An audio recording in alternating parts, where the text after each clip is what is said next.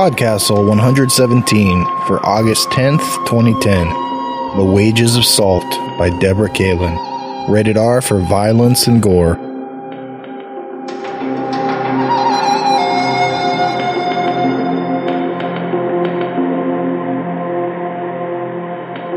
Welcome to PodCastle. I'm Dave Thompson, and do we have a story for you this week?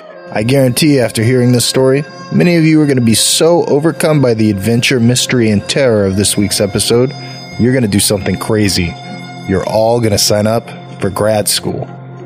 Okay, maybe I'm being a bit over the top, but seriously, why don't we ever hear more about higher learning in fantasy worlds? Sure, we've got Hogwarts, Breakbills, the Vampire Academy, and others. You've got the Learned Society of York Magicians, but like Jonathan Strange proved, those guys were all just a bunch of theoretical pansies. A lot of time, heroes get stuck with awesome mentors who teach them how to use their powers or whatever along the way. Tim Hunter's taken on by a group of magicians in Neil Gaiman's Book of Magic, Luke Skywalker and Obi-Wan, but that's more one-on-one seat-of-your-pants experience. I'm talking about organized fieldwork people. What happens after you graduate from Hogwarts? Voldemort's been defeated, sorry, spoiler alert, and now it's time for Harry to stop messing around, buckle down, and study to become an Auror. But that bit gets skipped over, and instead, we get an epilogue.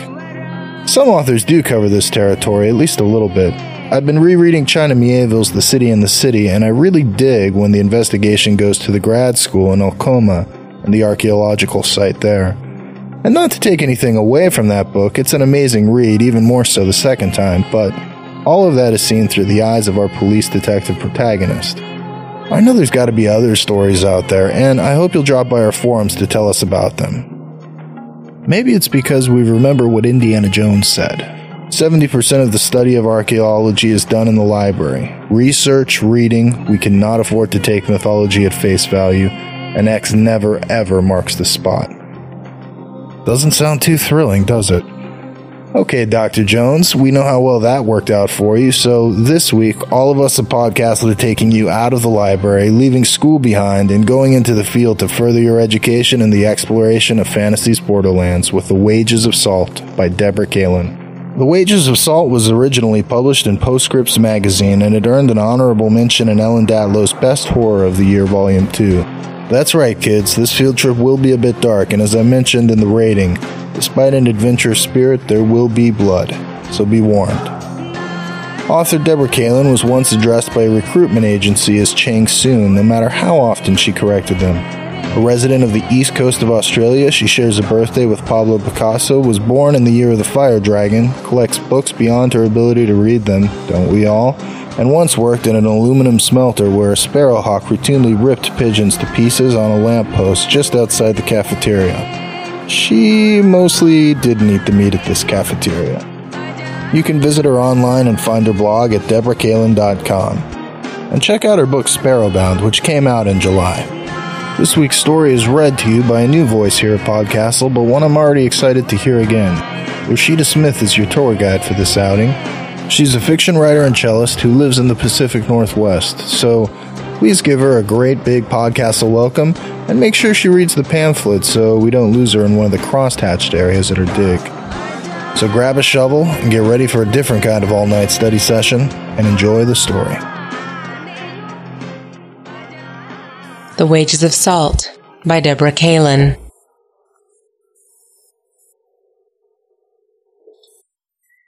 To avoid attention, we scavenged during the day.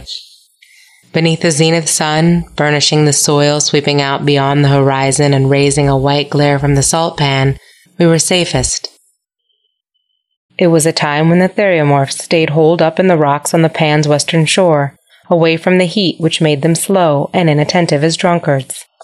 We started late in the morning and finished early in the afternoon.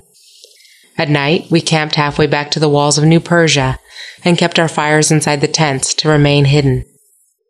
It was hardly ideal. The heat took its toll on us too. No matter how many bladders I poured down my gullet, the back of my throat was always dry and creaking. The few fossickers I'd found daring or desperate enough to work did so with dull eyes and sluggish, imprecise cuts.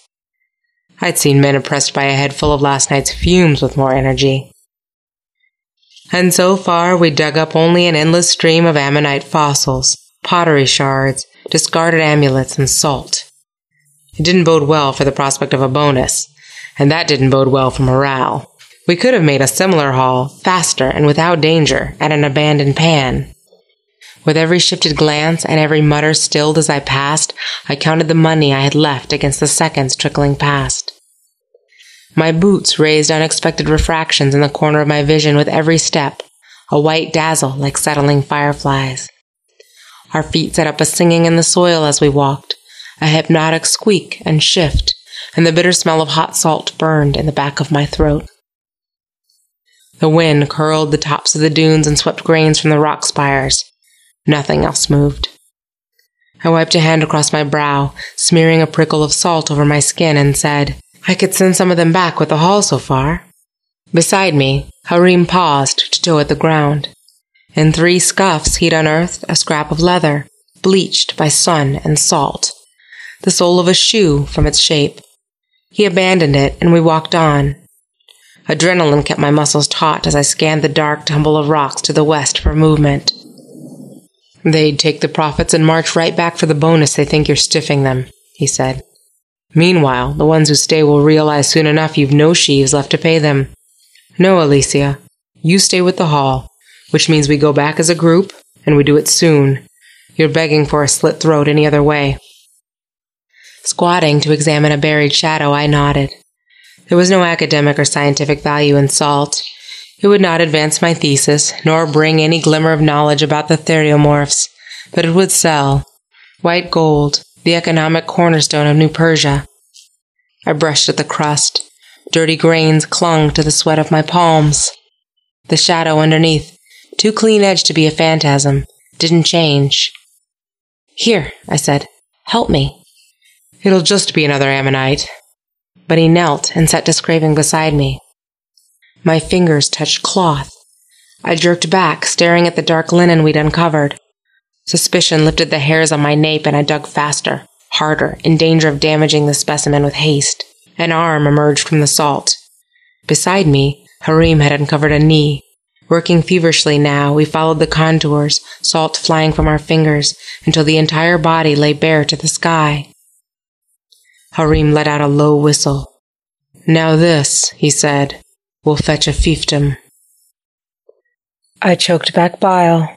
It was a boy, dark hair crusted with salt, eyes closed and bronze skin made pale by burial. He wore a linen gown, the ties at his throat pulled awry. His legs and arms where they emerged from the gown were taut and thin-skinned, the bones close to the surface.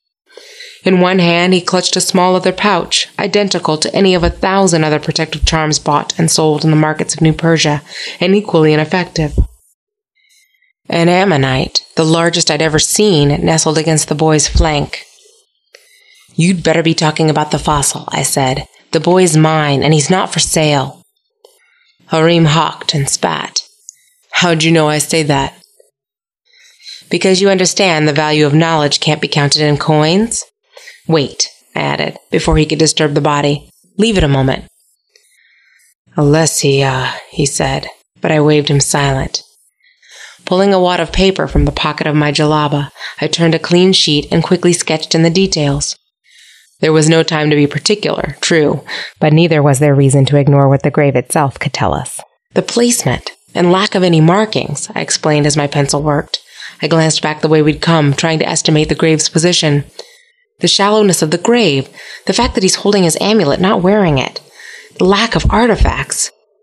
I broke off, wondering if the ammonite counted. Probably just coincidence. The fossils were everywhere. It's all important. This, I thought, was a boy who had been witched away, supped upon, and discarded where he fell. Important or not, we don't have time to squander. He jerked his chin to indicate the sun's position, dropping toward the western rocks. Behind us, the fossicers were quitting the field.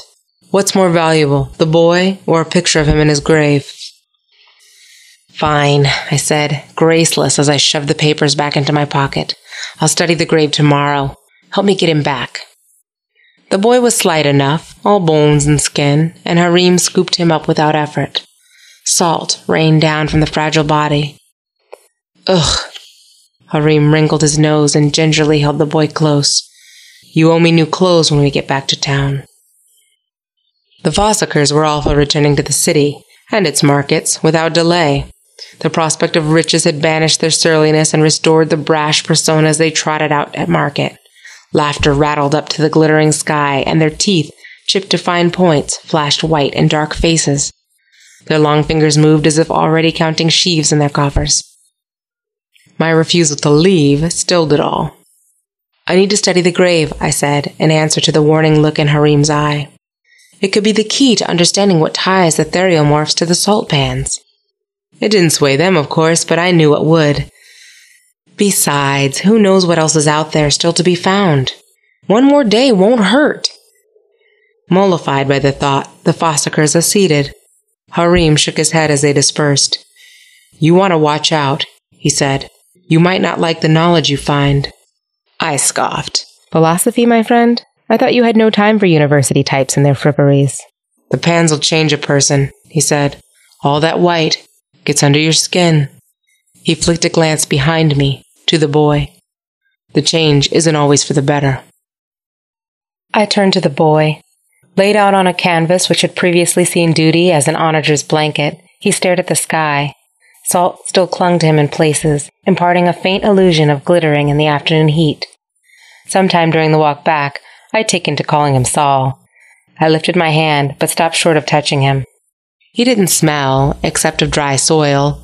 Gaunt though he was, no sign of decay or putrefaction had set in either. The preservative powers of the salt, perhaps? That, and probably only recently interred.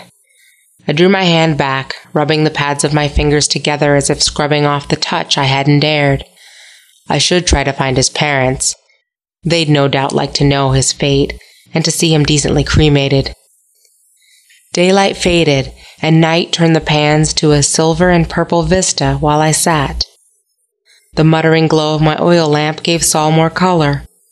Somehow he looked more unnerving than he had out on the sun-washed salt.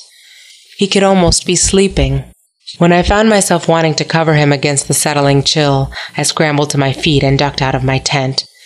Maybe food would settle me, head and stomach both. The small noises of the night washed over me. A pitter-patter like the fall of grain as the desert mice ventured forth behind a dribble of sand. The whisper of the wind, bringing the faraway scent of date palms cooling by a soak well. Closer at hand was the quiet murmur of conversation from the Fossakers. From the west, subtle and regular as a heartbeat, almost too low to hear, a throb rolling across the pans. Curling my feet against the vibration, I breathed in time with the beat, lungs tight in anticipation of the next strike. The swelling sound stilled our camp in waves, drawing attention westward. I squinted. Faint and formless, as if the moonlight played hide-and-seek behind scuttling clouds, shadows boiled and raced across the silver pans. But the horned moon stood clear in the velvet sky, and the shadows held glance in their depths. The shine of sulphurous yellow flame and the gleam of moonlight off sharp steel edges. Attack! The cry came from behind me, rousing the camp. Fossakers bolted from their rest like ants from a kicked nest. Not quick enough. The theriomorphs poured toward our camp like shadow made flesh, a tide of faces both bone-pale and dark and elongated, stretched forms drawn from nightmare. There were horns, slender and curved as the edge of a blade, lengths of flank, sleek as a gazelle, shoulders as powerful as a bull. Large and small, their eyes caught the light of our fires and torches and threw it back in a green gleam. I staggered backwards. A moment later my wits caught me up, and I turned and ran. 2 Fossakers had shouldered bows and now stood loosing bolts into the tide of creatures. The rest scrambled for whatever makeshift weapons they could find. Spades and salt picks and trowels. I ran for the tent, and Saul. Harim was already there, bundling the boy in canvas with expert hands. I grabbed his swathed feet while Harim took his shoulders. Together we ducked back outside, into chaos. Theriomorphs swarmed past us, hooves and eyes and horns flashing in the light of the scimitar moon. One loomed out of the darkness as I straightened. A female, with the narrow-muzzled face and large, tender ears swiveling. She looked like a woman caught midway between human and doe, opening her muzzle to reveal sharp pointed teeth and a thick blue tongue. She brayed at me. "Take him!" Harim shoved the canvas-wrapped bundle toward me. I caught it awkwardly. No matter how I wrapped my arms around it, some heavy end bobbed free, dragging at me. Harim snatched up a spade and thrust it at the theriomorph. She reared back, braying again. I kept running. The loose sand sucked at my heels and ankles, and Saul's weight, slight as it was, drove me down, miring me. My toes snagged on something and I went down in a sprawl. Spitting sand, my fingers found a jalaba tacky with blood and cooling flesh beneath it as I pushed upright. Gagging, I hauled Saul's swathed corpse after me and kept running. From behind came a squeal, and the fossiker's grunt. Moments later, he caught me up. I didn't ask. I threw him a look made desperate by my straining lungs. We can't outrun them. We don't need to. Unburdened, he was pulling ahead. Reaching the onagers, he dived for the saddlebags of his own, a creature improbably named Iliad. As I scrambled to his side, he emerged, clutching 2 small spheres of dark gray clay. "Smoke bombs," he said. "Sling the boy over Iliad here and keep running. We'll catch you up." I didn't argue. The onager grunted and pinned his ears back as I slumped Saul over his back, but he picked up his hooves without balking. The bombs cracked as they hit the ground, setting off geysers of black smoke like the hissing of angry wyverns. Theriomorphs screamed, jagged sounds tearing the night.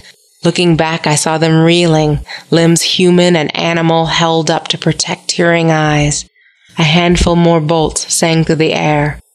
One grazed the shoulder of a heron-like creature and sent it spinning. Another pinned an apparently normal goat to the sand. Emerging from the smoke, Bowman at his side, Harim set the sand behind his heels and ran. Fossickers all around me, and Saul bouncing on an onager's back, I turned my face toward the dark smear on the horizon that was the safety of New Persia and her walls, and did likewise. We were all flagging by the time we reached the outermost walls, great slabs of red stone made black by night, standing spans taller than man or theriomorph. There were 3 entrances within sight, plain square openings, and naught to distinguish between them. Harim steered us past all 3, and 2 more like, before finding one he deemed suitable. Safety seemed to close around us with the walls, and we slowed to a walk. "A little further in," Harim said, "and then we can afford to rest." He led the way, steering through a snarl of corners and openings without hesitation. The narrow breadth of the lanes forced us into a long line. Iliad naturally gravitated toward Harim, and I, determined not to leave Saul, followed. Sunk behind the thoughts of 2 men dead because of my decision, I said nothing. The fossicker, however, seemed in the mood for talk, and the look in his eye, calculating as a basilisk, did not bode well. "Exactly how deep are your university's pockets, I ask," he added, when I didn't immediately reply. "Because after today's haul, they'll be expecting a bonus they can retire on." Doubt and fatigue made my laugh shaky. No one who works a dig for the university expects to retire at the end of it. He eyed me askance. "Do you have any idea what that boy is worth?" "It's always money with you lot, isn't it? The knowledge we might glean." He named a price that made my throat close, like stones choking a river in its bed. "You're like a shrew mouse," he said. "Always digging, growing fat on your findings, but never satisfied. Always looking for some elusive truth. In the end, Alicia, there is only the one. Everything and everyone is a commodity, and all commodities have a price." "Life doesn't." "People kill for money," he said, "and we're returning home 2 men short. I'd call that a pretty strong argument to the contrary." I swallowed hard. It didn't banish the sour taste left by his words. "Sooner or later, one way or another, the boy will be sold. If he's not stolen from an unprotected display cabinet, he'll be pawned the next time the university needs income. The only way you win is by selling him first," Harim said. "That way, you control the market and the conditions of the sale, one of which would be to keep him available for your studies." "You're talking about a museum?" I dug my fingers into Iliad's wiry hide, wanting to believe the fossicker had no fiscal motivation in this. The calculations running behind his eyes wouldn't let me. "If you want. A private collector would pay more."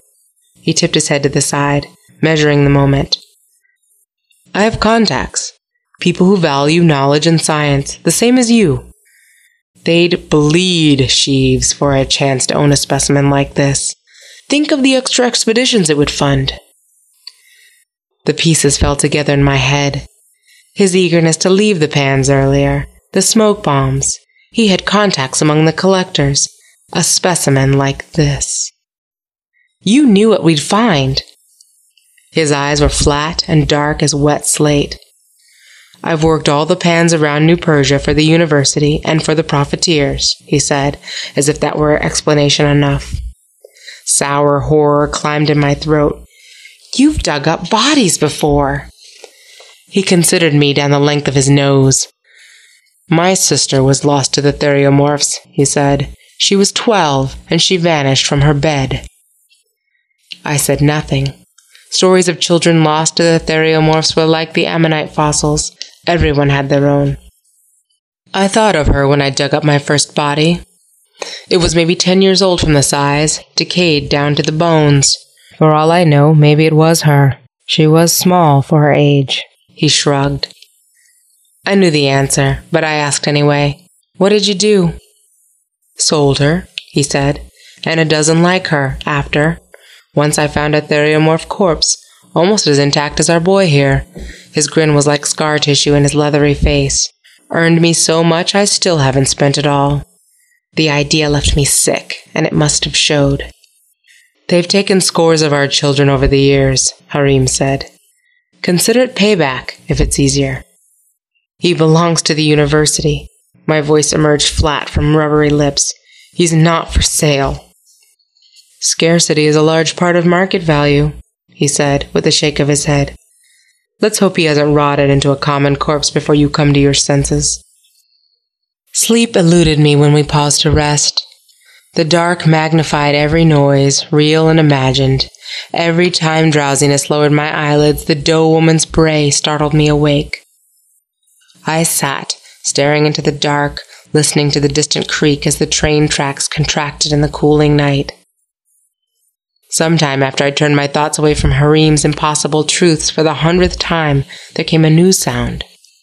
A scuffle of approaching feet, and a flurry of voices pitched low and urgent. A sting of adrenaline brought me to my feet, opening the lantern shutters as I rose. The sudden light revealed half-dozen fossicers, hands up and eyes narrowed, gathered around Saul's inert form. One had hold of the swathed ankles. Another, Mishael Parnassian, cradled his shoulders. Slow and careful as a man facing a bronze viper, Mishael slid his hands free and straightened. Leaving so soon? I asked. Nobody moved. They could run the numbers as well as I. 6 against 1 wasn't exactly in my favor. True, I'd spent my time on digs and done my share of hauling heavy artifacts. But so had they. Mishael penned me with a dark stare, hawked and spat, raising a spatter of dust. Those men died, he said, for you. I met his stare without flinching. Others were stirring now, blinking awake to the light and the noise. Witnesses were good. They shifted the power back in my direction. They left wives and children behind, Mishael added. I strove to keep my voice level. Their fee will be paid out to their families, as per university policy. Paid out? He spat again, flicked a gaze over my shoulder to measure the gathering crowd. A paltry dig fee. You could always dig for the profiteers, I said. They pay better than the university, provided you survive. Mishael jabbed a finger toward Saul. That boy's worth more than all our dig fees pooled together. We found him. We died finding him. He's ours by right. Footsteps sounded behind me, but I didn't turn. 6 attempting theft in front of me, and 2 dead on the salt pans, left 7 at my back. The margins were far too narrow to falter. Actually, I recall digging him out myself. My fingertips still buzzed with the faint memory of scraping away clods and clumps of salt. Your contract stipulated a fee for the dig and nothing more. The boy belongs to the university. He scowled. Spoils should be split. His sale would see us fed for a year or more, all of us. The knowledge he brings could see our children safe for decades to come, I countered. It wasn't a strong argument, not among this crowd. A couple of the would-be thieves shuffled where they stood. Then a murmur rose from the fossicers behind me, but it was pale and quickly stilled. Good, Michel sneered around the word. What good is your knowledge if we're starved in the meantime? Money was always the final argument with fossicers. So be it. For now at least the numbers were on my side. I fished a small leather pouch from the sash belted around my hips. Turning, I tossed it to Harim. He caught it. Your services are no longer required, I said, turning back to Michel and his fossicers. Harim will see you're paid out. No bonus, though. I'll split it among your more honest colleagues. A scatter of indrawn breaths behind me spoke of surprise and elation. A bonus went further among 7 than 13. One of Michel's fossicers pushed forward. You can't fire us! We finished the dig, another cried. So did every other man here. They, however, didn't try to steal. Now collect your fee and go.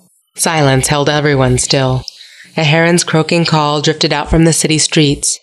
Michel's thieves searched among their fellows for support, but found only closed faces. Harim broke this moment by stepping forward, his hand dipping into the pouch for the university's tokens. The fossicers accepted the wooden promise of payment with dark, sullen glints in their eyes. Michel snapped his fist shut, but not before I noted Harim had overpaid him. I said nothing of it. Harim would have to work with these men in the future. We earned more, Michel said. I gave him my frostiest smile in return. Don't get lost in the lanes now. There are theriomorphs outside. Spitting at my feet, he turned and strode away, stained jalaba flapping around his ankles. I sighed, the tension leaking from my tight lungs and leaving them rubbery. I suppose it's too much to hope he will lose his way. Harim didn't answer. Stepping over to the wall, I sat beside Saul, leaning my head back onto the gridded surface. Faint warmth still leaked from the stones. Squatting before me, Harim tossed back the pouch. This won't be the last of it, he said. You think they'll try again? Them, or others like it. Paying them out was quick thinking, but it won't work twice. Any more and the numbers will be against you. The remaining fossicers were drifting back to their pallets. Like moths beating around a candle flame, their furtive glances kept flicking to the boy beside me. I squeezed my eyes shut against the inevitable. Set up your sail. With Saul taking up the surface of the bench, and Harim and 3 of his prospective collectors hovering over him, there was little room left. I stood in a corner of my office, near Saul's head and Harim's samovar, and drank slug after slug of gin-soaked tea to drown my distaste for the sail. The smoky flavor dried the inside of my mouth, preserving and pickling me from the inside, until I wasn't sure if the fumes gathering under the top of my skull were from the samovar or from my stomach. The collectors, 2 men and a woman, were alike in their veneer of wealth. The woman wore the bronze necklet and armbands of a city official, and her smile revealed a diamond-studded tooth. One of the men sported an oiled goatee, while the other wore rings on every finger. He twisted them around his knuckles, first one hand and then the other. All 3 stared at Saul with an avaricious gleam in their eye. Harim turned to the samovar and poured out 4 slugs of tea. I shrank back into my corner, wanting no part of the transaction, yet unable to look away. Back and forth they traded sips and terms, a complicated auction haggled on 3 fronts. I didn't try to follow it. Instead, I turned my eyes to Saul, pale and wasted, and moving. He gave a shiver and a jump, knocking his heels against the bench like a cat waking with a start. He sat up, cocked his head side to side and back and forth, and leapt up into a crouch. Startled, the collectors jerked back. One of the men started a low, rapid chant to banish evil and backpedaled straight into me. Stepping sharp to avoid him, a table corner jabbed me in the spine. I jackknifed around the pane, knocking a lantern to the floor. The crash and clatter of glass and lead birthed a rush of startled flame. Harim cussed, a string that would blister a bat's ears. Saul set up a wail that bounced off the walls and rattled the windows in their casings. His bare arms were nothing more than tendons popping beneath bone-taut skin. His narrow, pointed teeth were white as salt in his black-tongued mouth. I found myself shushing him, hands out and pushing down. It made little difference. He paused only to haul in a new lungful of air. "That," Harim said, eyes pinned on the boy, "is the loudest corpse I ever saw." The weight of my misconceptions closed my throat, preventing any answer. A burial grounds, I had reasoned, or a place of testing, littered with the corpses of those who had failed and been discarded. Faulty reasoning, built on a foundation of preconceived judgment. On the upside, calculations lit Harim's eyes. He'll fetch a higher price this way. Saul stopped his clamor. My heartbeat thudded in the sudden silence. Fixing us with a narrow stare, he hissed, low in the back of his throat. Fingers and toes curled around the lip of the bench, he launched at us like a bat erupting from its perch. Ropey arms wide, linen nightgown flapping at his flanks, his eyes stretched large above the drum-taut cheeks. I jerked to the side, too slow. One of his legs clipped me in the flank, used me for purchase as he pushed off to my left, driving me to the floor.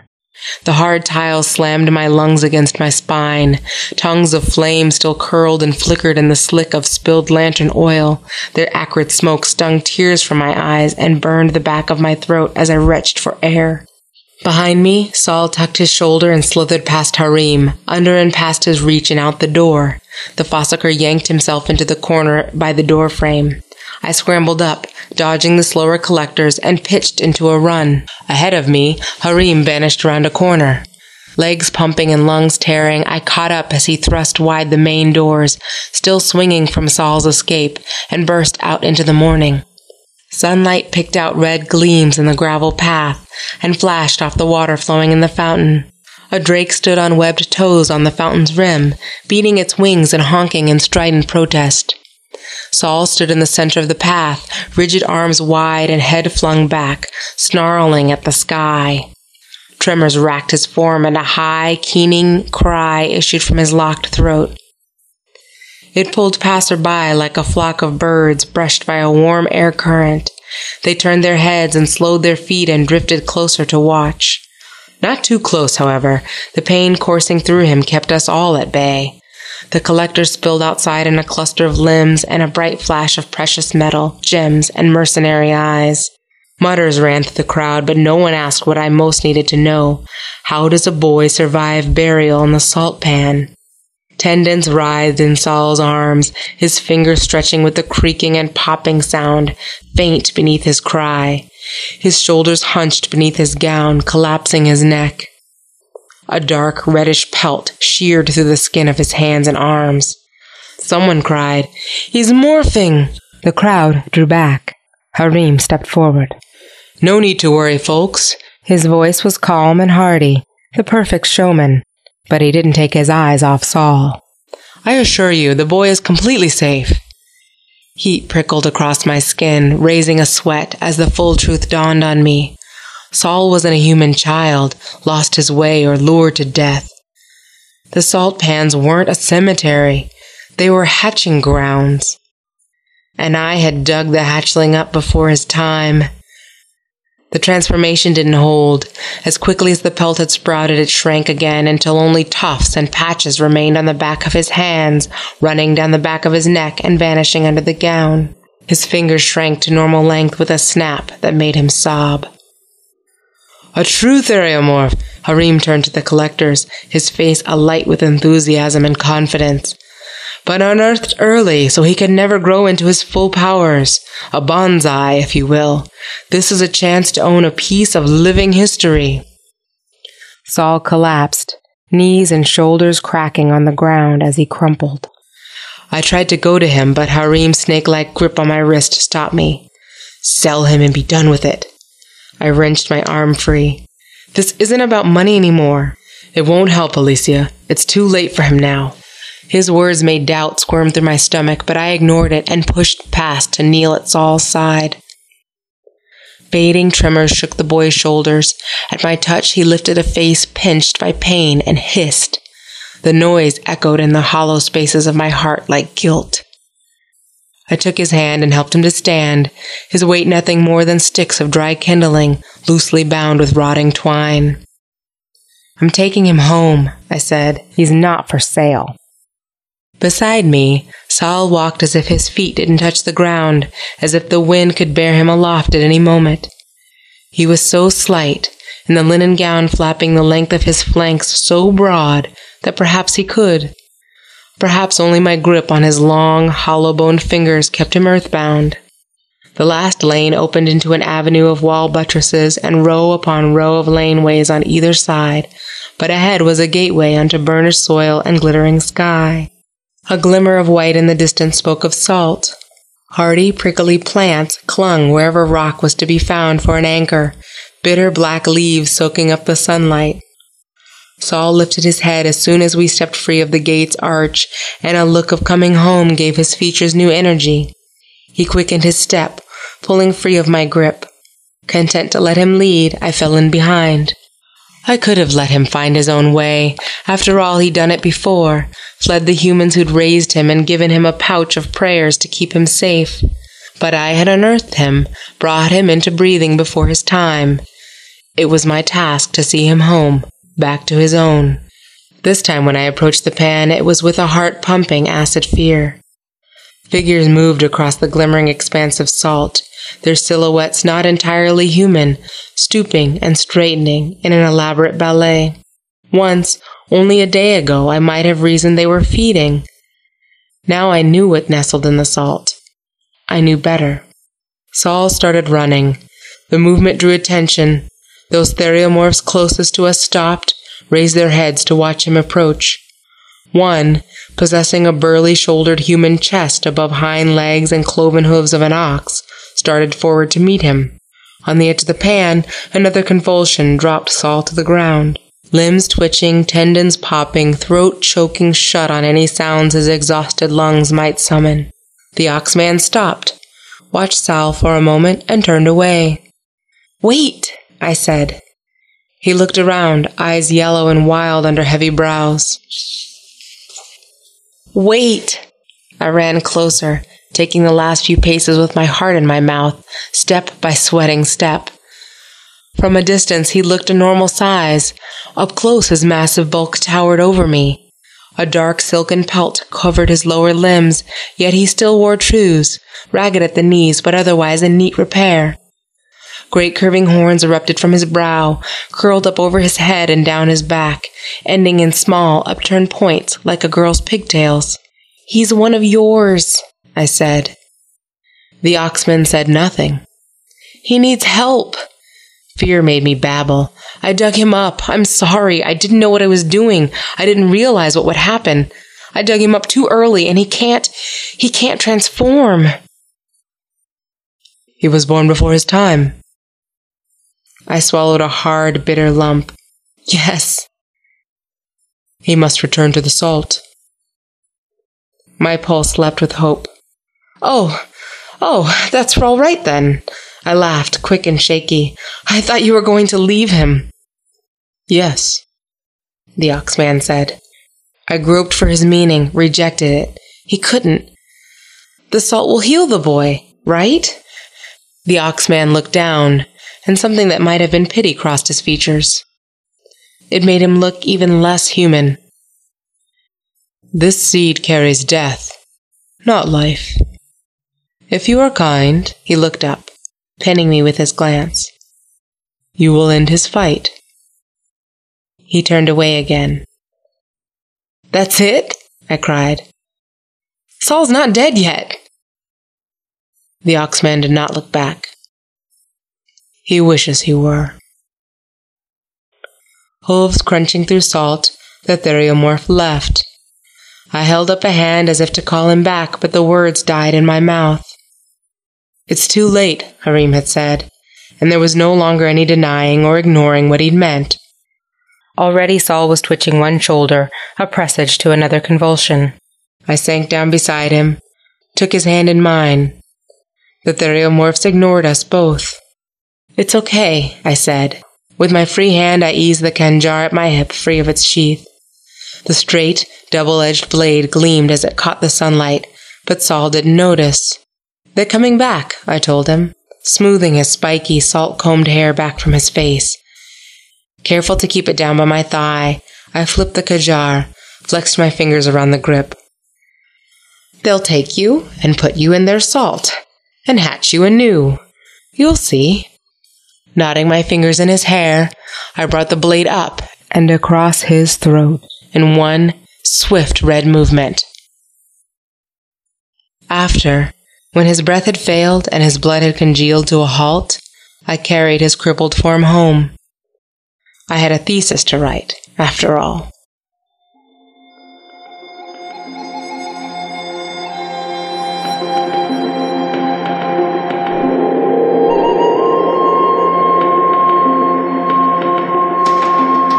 And welcome back. See, I told you last week that it'd be exciting. Kind of like a new Indiana Jones movie, except one directed by David Fincher. Whatever's in the box, man, it belongs in a museum until it comes back to life. Alright, let's turn back the clock and do some feedback quickly for another exciting tale. PodCastle 110, Aaron Cashier's The Alchemist's Feather. What's that? You don't remember what happened in the story because someone commanded you to forget? Well, Talia summed it up nicely. It's like Pinocchio with an evil Geppetto. Katie said, I especially adore a story that invites you to imagine what comes next, hinting but not drawing in the details. For me, I imagine Maria becoming a vengeance forest witch with a band of lost girl groupies that play with Allrun and wreak havoc on those who think they can hurt kids. After that story's been written, you can send it to submit@podcastle.org. We will be waiting. Scattercat said, I like the mouthlessness most of all. It verged on the eerie at times, of which I heartily approve. An Electric Paladin was into it so much, he actually cried, so... Score! Hey, you know what else? That very same Electric Paladin is getting married this week. Really, Electric Paladin, what the hell are you doing listening to this podcast right now? You don't have time for this. You should be trying on clothes, buying presents, making trips to the airport, doing other stuff. All that said, still, congratulations to both of you from all of us here at PodCastle. Just be wary of guided trips through the mines of Moria on your honeymoon. On our forum, Electric Paladin said something very cool he and his fiancée are doing for the wedding, naming all the tables at the reception after locations in fantasy novels. It's probably too late to suggest new ones, like I said this week, but we came up with a killer list of possibilities on our forum. You can check them all out, as well as feedback for all our stories at forum.escapeartist.net. While you're at it, drop by and say hi and let us know how we're doing. Redomancy's cool, just don't take any bodies out of the salt, alright? I'll tell you what you can leave behind, though. If you like what we're doing, please consider helping keep PodCastle legit by visiting podcastle.org and donating. Seriously, we can't do this without you all. We love sharing stories with you, and we want to continue to do so without having to take any shady meetings or making any back alley deals we'd regret later on. We know times are tough, but if you can help us out, we would greatly appreciate it. Your donations help keep our authors paid and our costs covered. Every single cent helps. Thank you. That's all we have for this week, generous Theria Morris. Thanks for letting all of us here at PodCastle tell you another story.